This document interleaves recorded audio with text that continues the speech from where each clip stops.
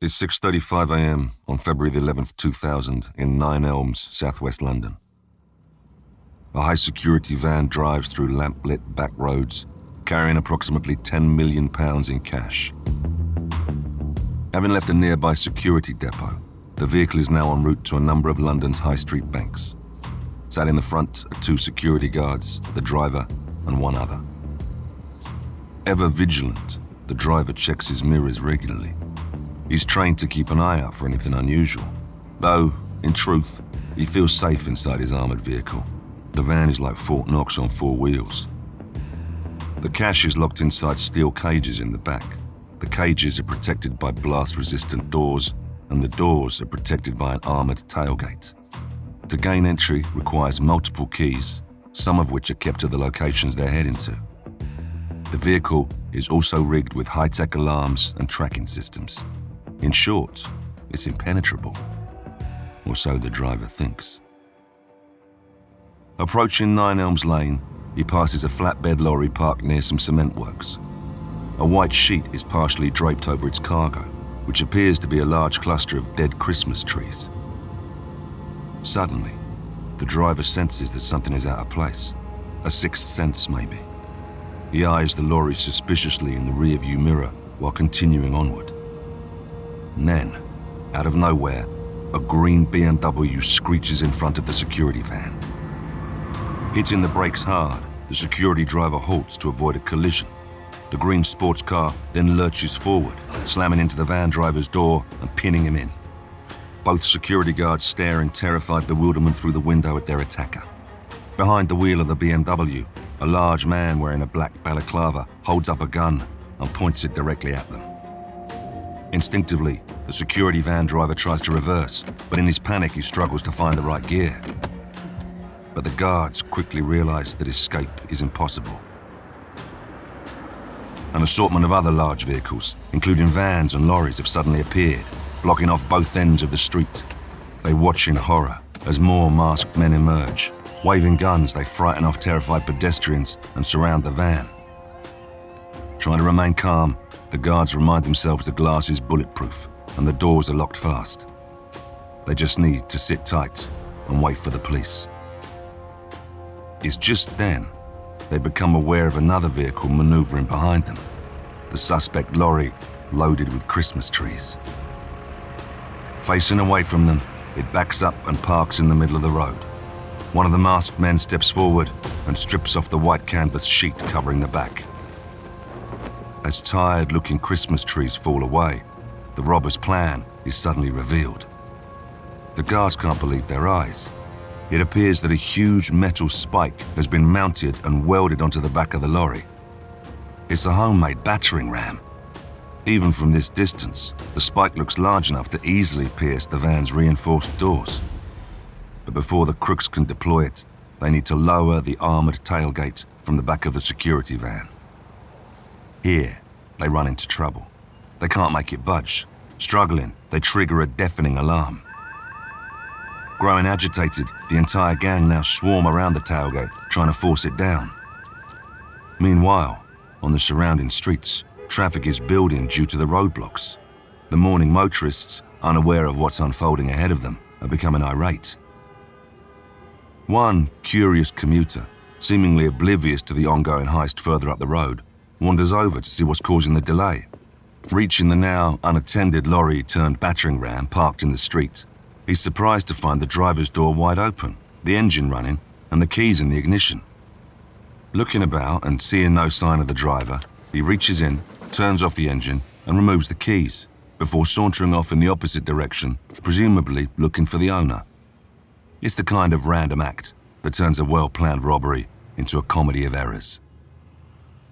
Moments later, having successfully lowered the tailgate, the masked lorry driver returns, only to find the keys missing. As he frantically searches for them, his accomplices demand to know why he isn't ramming the spike into the van. With the sound of sirens rising in the distance, finally one of the robbers curses as he looks at his stopwatch. They've taken too long. "Let's go," he commands. With that, the men suddenly abandon the heist, but not before covering their tracks. Explosions tear through the city street as one by one the gang's vehicles burst into flames. As the vehicles burn behind them, the masked men run towards the bank of the nearby River Thames, before bundling onto an inflatable speedboat and heading westwards downstream. The gang leave a scene of utter devastation behind them. A morning commute turned into a war zone. The two traumatized security drivers can't quite believe what's happened, but they're relieved it's over.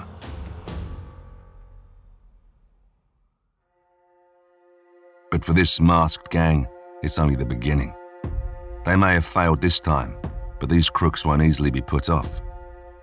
As the year 2000 unfolds, this tenacious gang will attempt a number of other robberies, culminating in a raid that will take place at the very heart of Britain's millennial celebrations. If successful, this heist will no doubt be the crime of the century, or any century for that matter.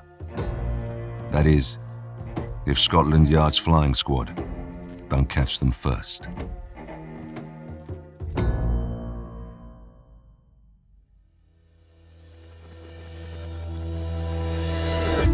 I'm John Hopkins, and welcome to Scotland Yard Confidential, the show where we delve into the files of London's legendary Criminal Investigation Department. You'll be right there alongside investigators as they search for clues, interrogate suspects, and sort the truth from the lies. There will be twists and turns along the way. Sometimes the trail will run cold. Sometimes it will be a race against time. We'll rub shoulders with notorious gangsters, sit down with informants, and come face to face with cold-blooded murderers, as we follow in the footsteps of some of the greatest detectives in history.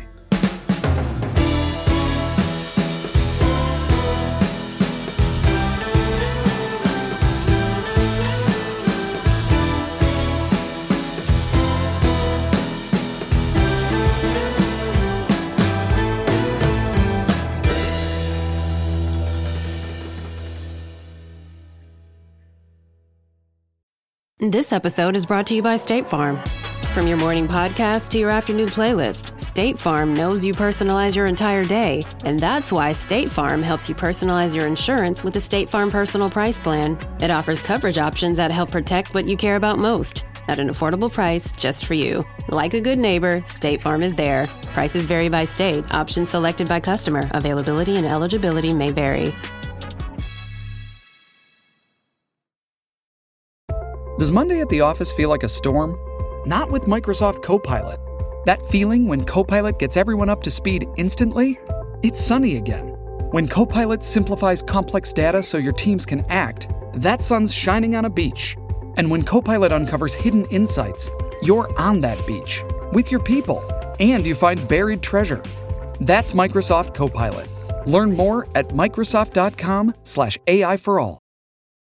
The National Women's Soccer League kicks off March 16th on ION. Out in front to Williams. It's a new Saturday night destination featuring the best players in the world. Takes a shot, she scores! See the full schedule and find where to watch at IONNWSL.com. Less than 3 miles away, on the other side of the Thames, is New Scotland Yard, the headquarters of the Metropolitan Police. Detective Superintendent John Shatford has arrived typically early, and is reviewing last night's armed robbery reports. Shatford is operational head of the flying squad, Scotland Yard's anti-robbery unit. He's settling down at his desk when a subordinate rushes into his office. There's been an incident at 9 Elms, she tells him. Within minutes, DS Shatford and his team are racing over Vauxhall Bridge as more details come through. Unfortunately, the approach to the scene is complicated by the gridlock caused by the roadblocks and explosions. By the time the flying squad arrives, the fire services have already extinguished the burning vehicles. Their blasted-out remains remind Shatford more of the aftermath of a terrorist strike than an attempted robbery. The scale and force of it is unlike anything he's seen before. As witnesses are rounded up, DS Shatford inspects the smouldering vehicles. The explosions have done an effective job of destroying any forensic evidence that might have existed. Ignoring the burning smell filling the air, Shatford takes a closer look at the sharp metal spike protruding from the back of the burnt-out lorry. It has been embedded in concrete and welded onto the chassis. Inspecting it, Shatford has no doubt that it could easily have pierced the back of the security van. When he's told by an officer that the only reason the heist failed was because a random pedestrian pinched the keys from the ignition, he can't help but smile briefly. Funny how things work out. Though there's nothing amusing about the carnage caused. Just then, one of his officers finds a clue that the detonation could not destroy. Somebody has etched a name onto the underside of the spike. It reads, Gertie. DS Shatford has to hand it to this gang. Their attempt was both audacious and meticulously planned. A sealed-off target area, a concealed battering ram, rigged explosions. Not to mention their successful speedboat getaway. These guys are clearly serious operators. In the weeks that follow, the trail for the ram raiders runs cold. Witnesses claim the masked men might have had South London accents, but beyond that, they aren't much help. And, unusually for such a crime, no one among the police's network of informants seems to know anything about it. But DS Shatford has enough experience to know that a gang of this caliber won't stay quiet for long. He's sure they're already planning their next adventure. It's just a matter of when. It's 9:30 a.m. on July the 7th, 2000 at New Scotland Yard. 5 months have passed since the Nine Elms job, and DS John Shatford has almost admitted defeat when he finally receives the call he's long been expecting. There's been another attempted robbery on a security van carrying millions in cash, an officer tells him, this time in Aylesford in Kent. It's clearly the same gang as Nine Elms. As before, the villains blocked off both ends of a road with their vehicles. They then used a giant metal spike to try and ram open the back of the van. On this occasion, they succeeded, smashing through the metal doors. However, in yet another miraculous intervention, a passing police car arrived on the scene and spooked them off. Once again, they escaped on a waiting speedboat, but not before firing several gunshots at the police as they fled. It's another close shave, and with the use of firearms, it's clear to DS Shatford how dangerous these crooks might be. Investigating the fallout of this second robbery, Shatford gains further insight into the type of men he's dealing with. The giant ramming spike is identical to Gertie from Nine Elms. It even has Gertie 2 scratched onto it. And under that, one of the criminals has added a mischievous message for the police. It reads, Persistent, aren't we? DS Shatford is taken aback by the sheer nerve of the gang. They'd gotten even closer on this second attempt. They very nearly had their hands on £9 million in hard cash. However, this time, their escape was less well executed. Although their abandoned vehicles were again rigged with explosives, this time they didn't detonate, which means there is much more forensic evidence for the flying squad to work with. But things really start looking up when just hours after the Aylesford raid, a young detective constable comes forward with information that could break open the case. This young DC thinks he recognizes some of the abandoned vehicles from the heist. Now, having run the number plates and other details through the police computer system, he's discovered something interesting. It turns out 2 of them have been previously sighted on a property that was already under surveillance by Kent police, who are investigating a series of car thefts. Tong Farm is situated some 20 miles from Aylesford. It's a remote location surrounded by 50 acres of orchards. DS Shatford is delighted to learn about the connection found between the Aylesford vehicles and Tong Farm. Could this rural location be the gang's hideout? Seems promising to him. He's informed that Tong Farm is owned by a local family called the Wenhams. Lee Wenham is a scrap metal dealer in his early 30s. He's already known to the police as a low-level criminal, but Shatford thinks it's unlikely he'll prove to be the mastermind behind these heists. But he hopes that, if the flying squad places Tong Farm under close surveillance, the real players will eventually appear. By late July, just a few short weeks after the Aylesford heist, Shatford launches a full-scale investigation into Tong Farm. And the flying squad don't do things by halves. He deploys a crack team of rural surveillance experts, otherwise known as crop officers, to keep Tong Farm under constant observation. Using telescopes and long-range cameras, scores of camouflage crop officers hide in surrounding ditches, trees, and hedgerows, recording everything going on at the farm. The operation is made even harder by the punishing weather conditions they have to endure. The summer of 2000 is one of the wettest in recent memory, and the undercover crop officers must lie still in the rising mud as heavy rain pelts down onto them. However, their efforts yield results. As the weeks pass, it becomes apparent that there is indeed something fishy going on at Tong Farm. On August the 2nd, a yellow JCB digger is observed arriving at the farm in convoy with a white transit van. It isn't apparent whether this JCB is another stolen vehicle or if it's to be employed as part of a future robbery. But it doesn't seem as if it's being put to use on the farm itself. But for DS Shatford, the real excitement begins when officers start identifying some of the characters they've observed visiting Wenham at the farm. One regular visitor is a man in his 50s who drives the white transit van. The flying squad give him the codename Beach and notice that he occasionally parks up overnight and sleeps in the back of his van. On August the 17th, Beach is picked up by local police for dangerous driving. This reveals his identity as Terence Millman, a 56-year-old convicted criminal who's previously served 14 years in prison for armed robbery. Millman is charged with drink driving and interviewed about some cannabis found in his possession, but he's released on bail soon afterwards. No doubt, Millman can't believe his good fortune. Little does he know, however, that the flying squad are now watching his every move.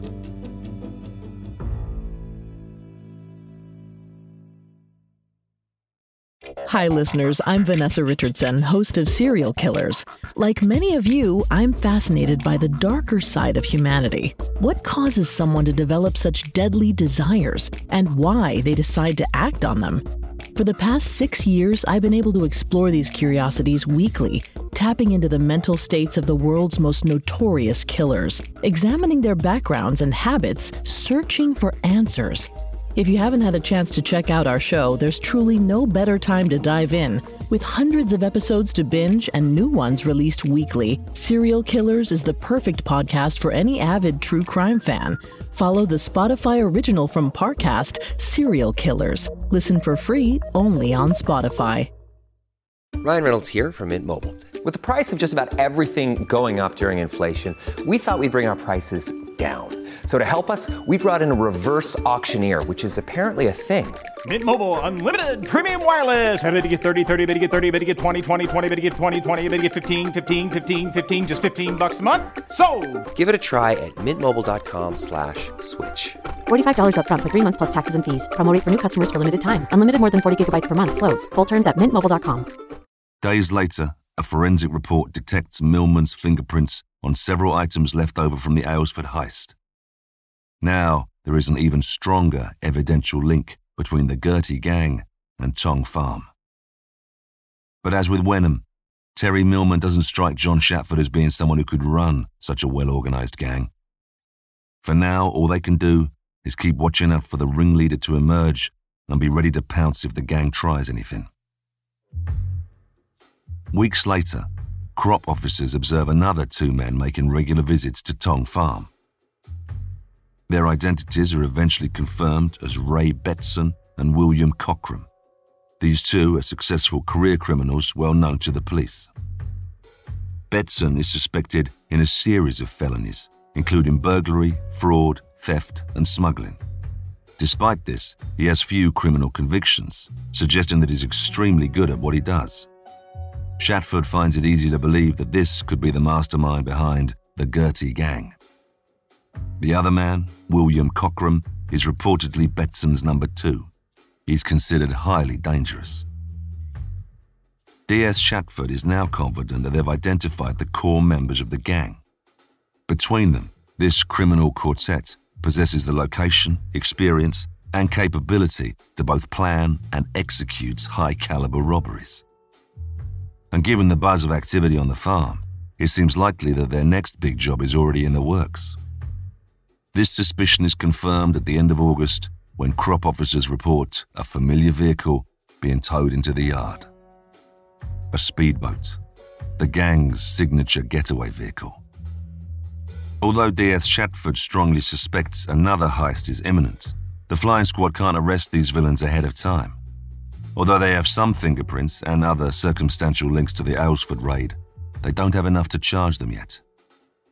The truth is, when it comes to an armed robbery, there's only one way to really secure a conviction. Catch them in the act. And to do that requires what the squad refer to as a pavement ambush, a large-scale sting operation performed in the open. But to do this, they need to discover the gang's next target. The speedboat indicates that once again the raid will take place near water, so Shatford asks for a list of potential targets to be drawn up along the Thames or any other nearby rivers. But that still leaves a wide range of possibilities. Without intel from inside the farm, but now all they can do is watch. It's August the 24th at Kent Police Headquarters in Maidstone. Assembled in the third-floor conference room are the top detectives working the case, including those from the Flying Squad, the Scotland Yard Surveillance Unit, and Kent Police. DS Shatford is agitated. He wants to know what new information has been discovered. Their answers don't impress him. The weather conditions are making close observation difficult, the crop officers tell him.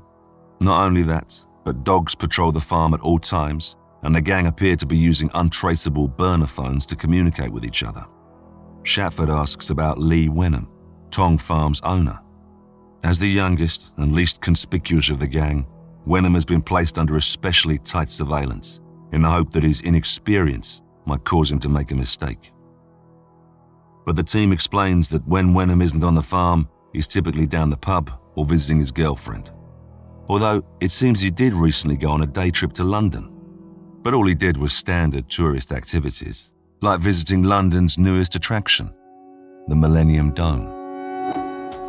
The white, giant, dome-like structure is situated in Greenwich on the southern bank of the River Thames. It houses the Millennium Experience, a government-backed exhibition celebrating human civilization at the cusp of the 21st century. Such a visit is hardly suspicious in itself, until one of the intelligence officers present observes that Wenham is thought to be planning to return to the dome in the coming days. He's already purchased a family ticket. At this, a collective laugh goes up in the room. The idea strikes the detectives as ludicrous. You see, the Millennium Dome has become something of a national joke in recent times, as well as a political disaster for the government. Said to have cost over £750 million in taxpayers' money, the dome has been dogged by financial mismanagement, low attendance, and extremely negative reviews from across the British media. An overpriced, unpopular fiasco, the idea that anyone, least of all a crook like Wenham, would voluntarily pay to go to such a place once, let alone twice, seems absurd to the detectives. In fact, one DI quips that going to the dome twice should be enough to get nicked for.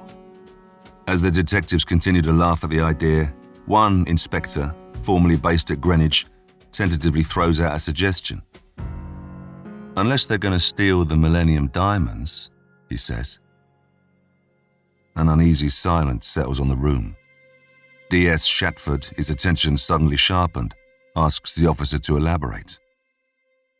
The officer explains that currently, the Millennium Dome is also home to one of the largest collections of flawless diamonds in the world, courtesy of the De Beers Diamond Mining Company.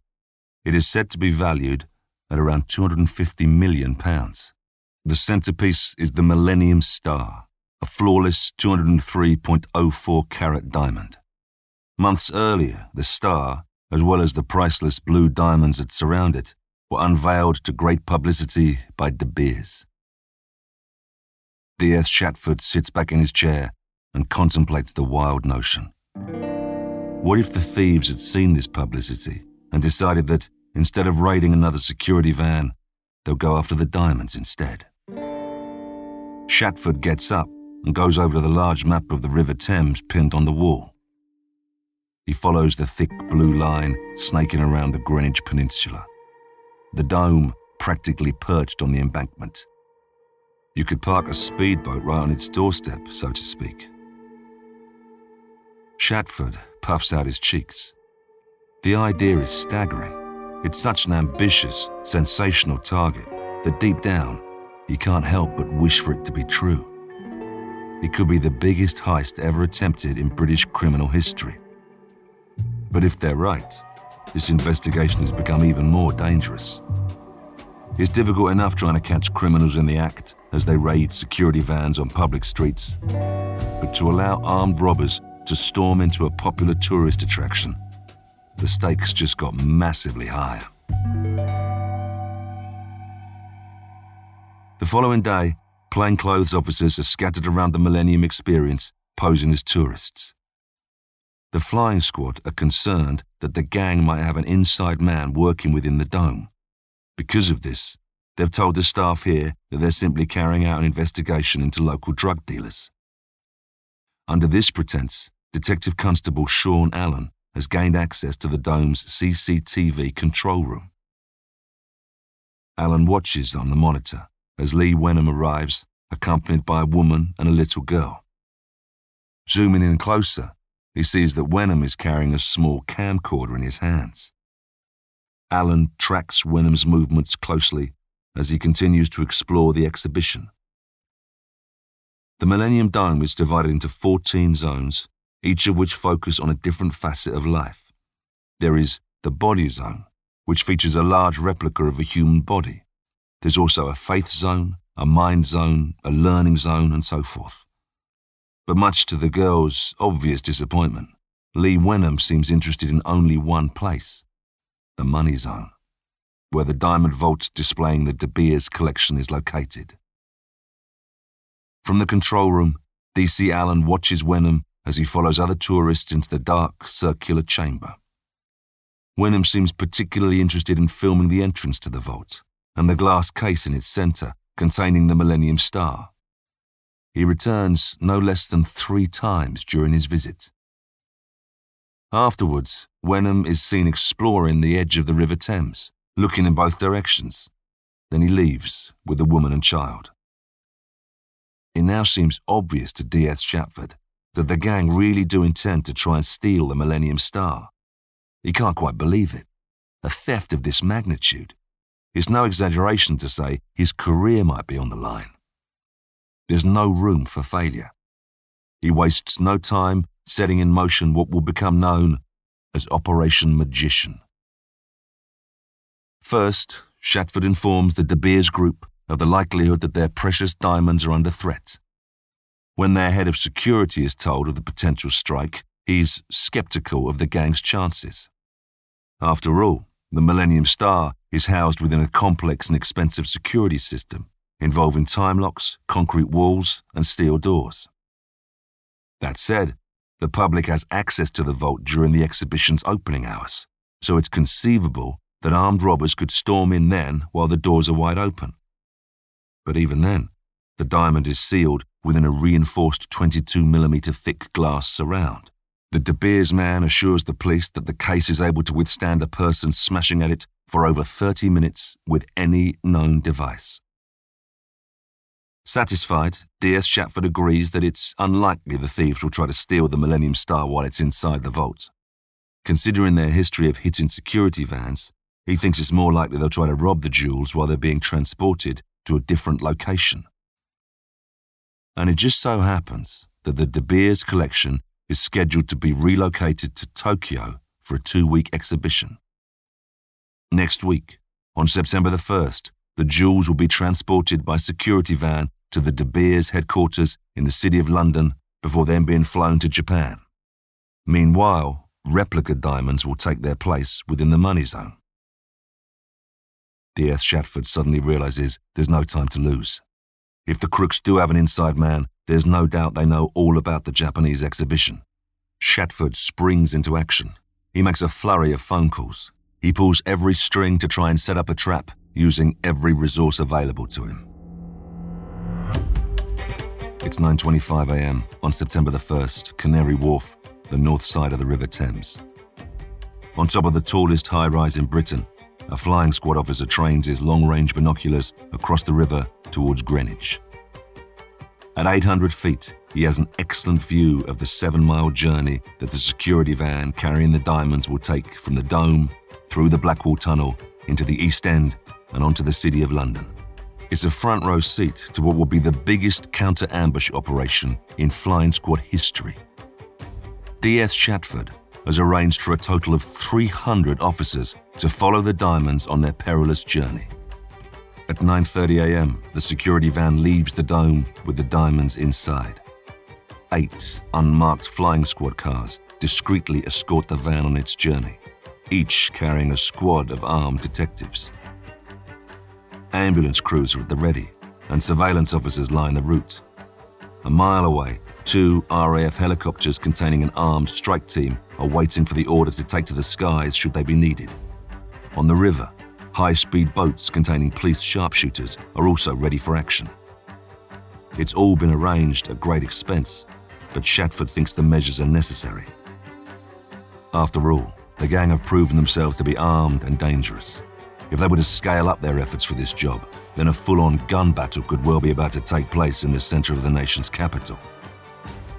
For the sake of public safety, DS Shatford feels he must be ready to use overwhelming force as a potential response. As the security van enters the Blackwall Tunnel, flying squad cars surround it on all sides. For 2 minutes, as it travels underground, Shatford and the rest of the squad hold their breath. They lose all contact with the convoy. This is the part of the journey where the van is at its most vulnerable. Should the ambush take place underneath the river, there will be fewer officers to protect it, and potentially the greatest risk of danger to the public. When the security van emerges onto the north side of the river, he breathes a huge sigh of relief. The convoy continues on its journey. Shatford is now confident that if they attack, his forces will overpower them swiftly with minimum risk to public life.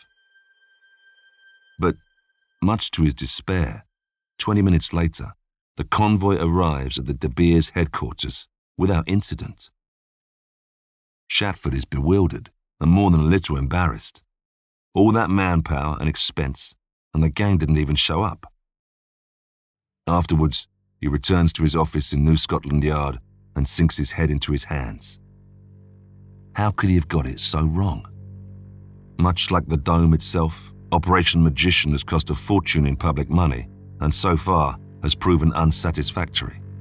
John Shatford is convinced that misjudgment will cost him his career. He's just beginning to slump further into despair when he receives a call from an undercover officer at the Dome with some astonishing news. Less than an hour after the diamonds had reached their destination, Detective Constable Allen spotted something surprising in the CCTV control room. Immediately phoning his superior officer, he tells Shatford that on the monitors he can see 2 of the men from Tong Farm casually walking around the money zone. Ray Betson and William Cockram have entered the vault and are filming the diamonds, just as Lee Wenham had done a week earlier. They seem totally unaware that the jewels on display are replicas. This can only mean that the gang had no idea about the Tokyo trip after all. DS Shatford feels immense relief. He realizes he's given these crooks too much credit.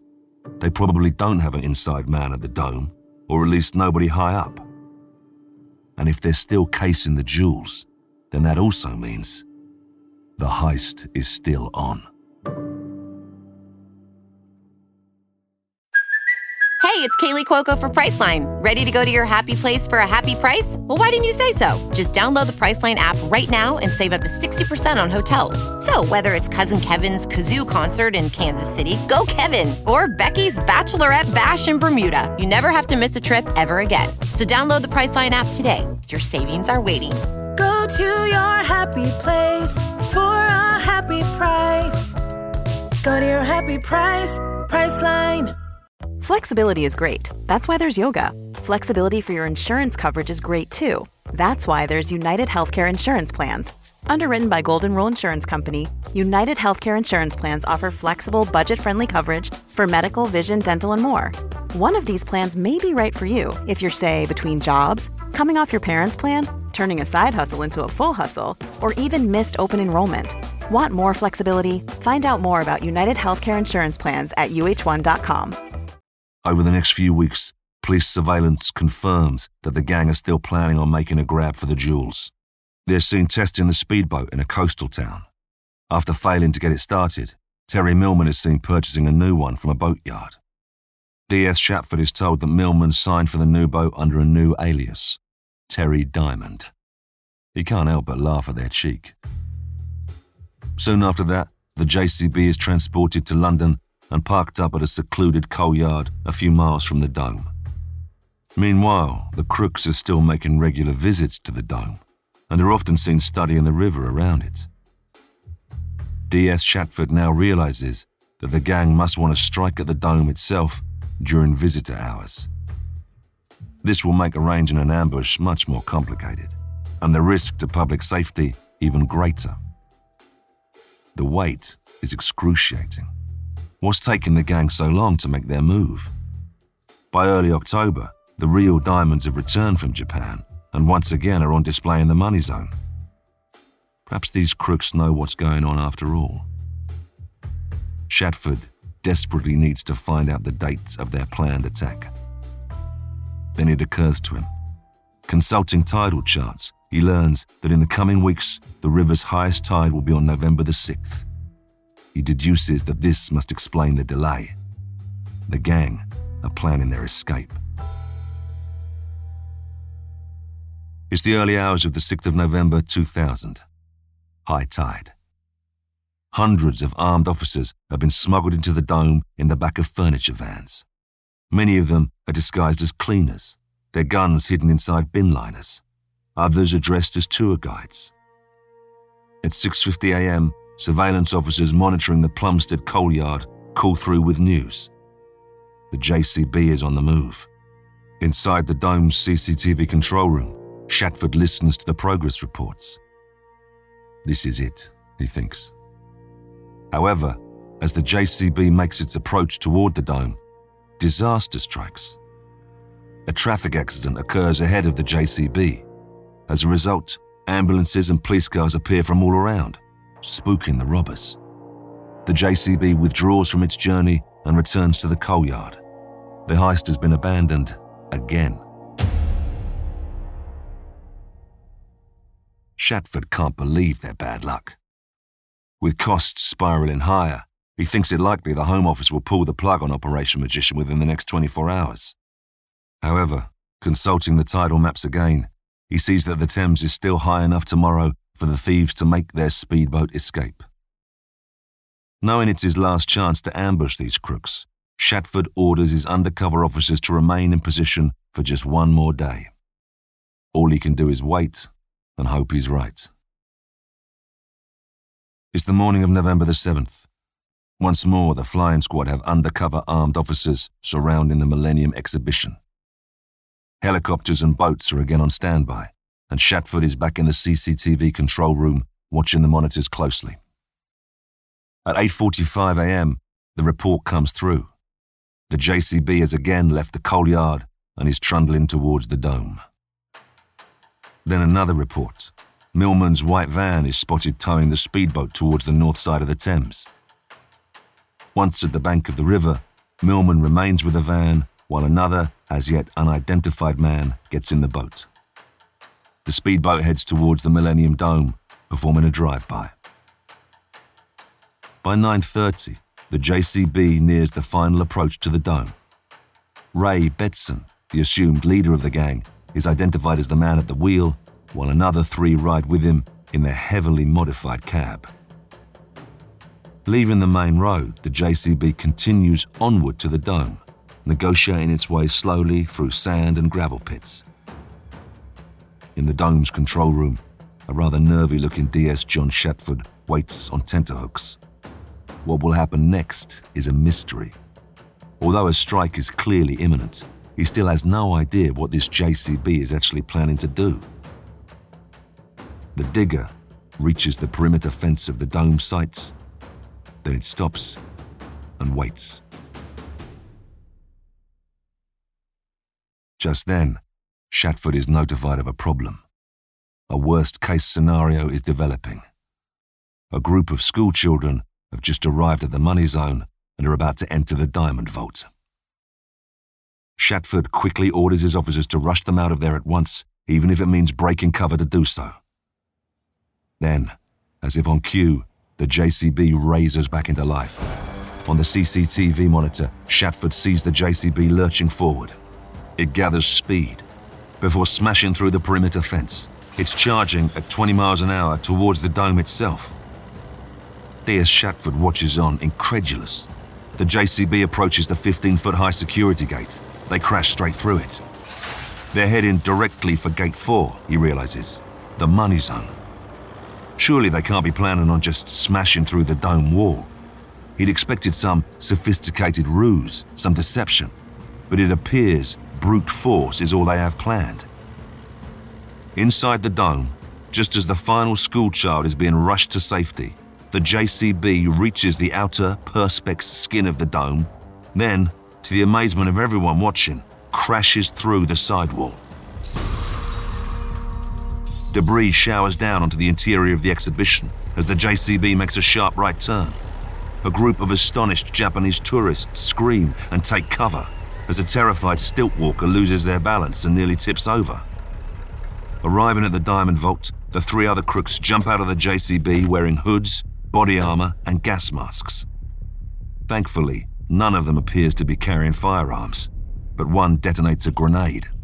Plumes of blue smoke billow out as the other two, clutching sledgehammers and a nail gun, run through the narrow corridor into the jewel chamber.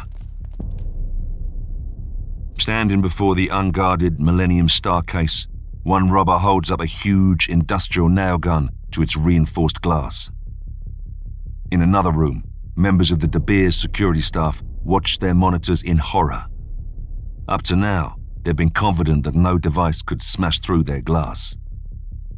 They were wrong.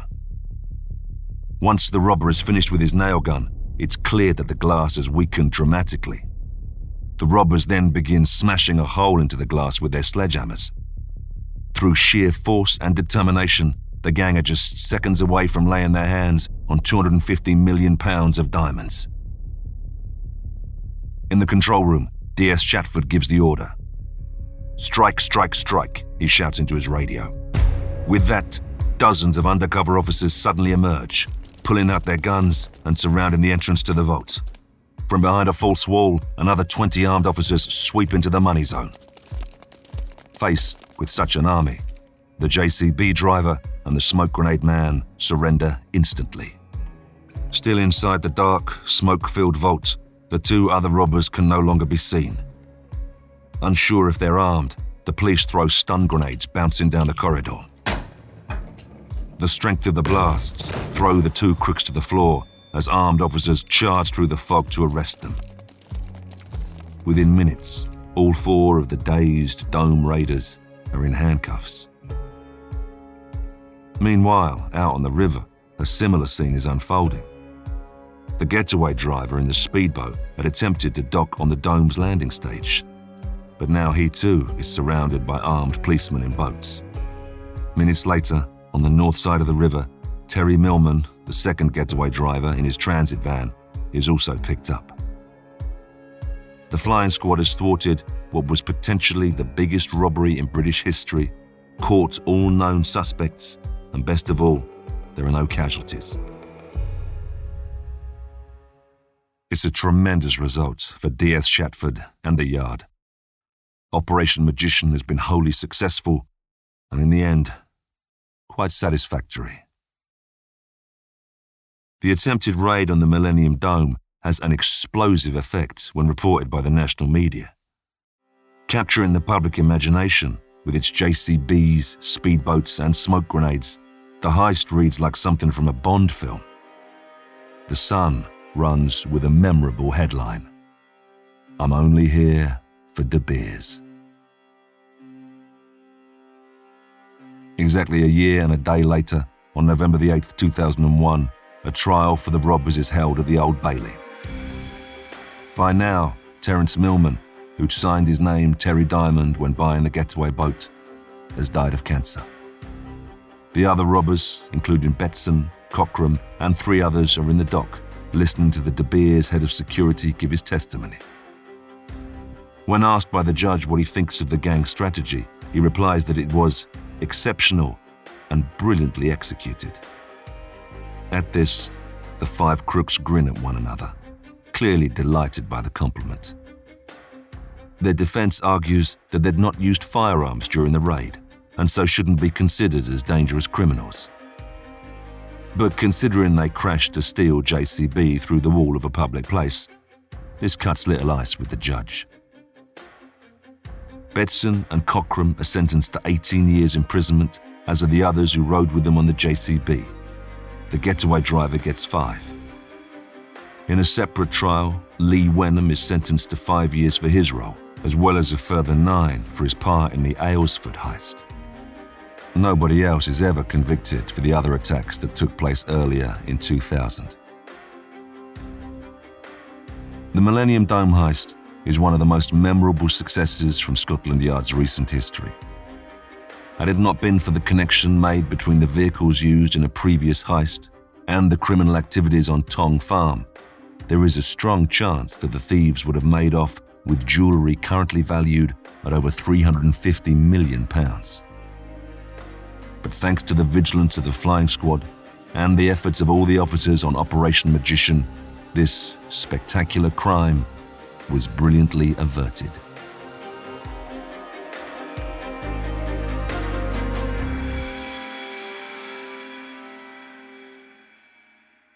Sadly, next week will be the final episode of Scotland Yard Confidential, but we're going out with a bang.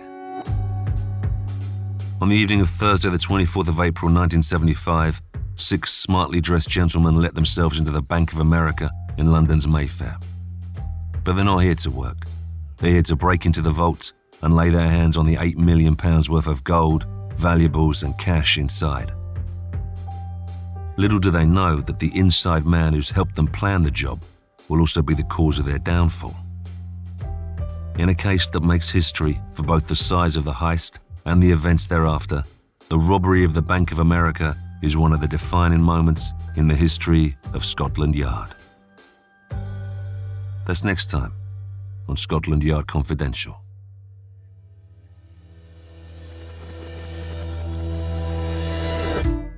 Scotland Yard Confidential is a Spotify original from Parcast, produced in partnership with Noiser. Executive produced by Max Cutler, Drew Cole, and Pascal Hughes. Developed by Julian Boireau for Parcast. Series produced by Addison Nugent. Series consultant Roger Morris. Hosted by me, John Hopkins. Written by James Benmore. Supervising editor Kevin Pham. Sound designed by Jacob Booth. Sound supervisor Tom Pink. Edited by Carla Flores and Rob Plummer. Mixmaster by Jacob Booth. Music by Oliver Baines and Dory McCauley.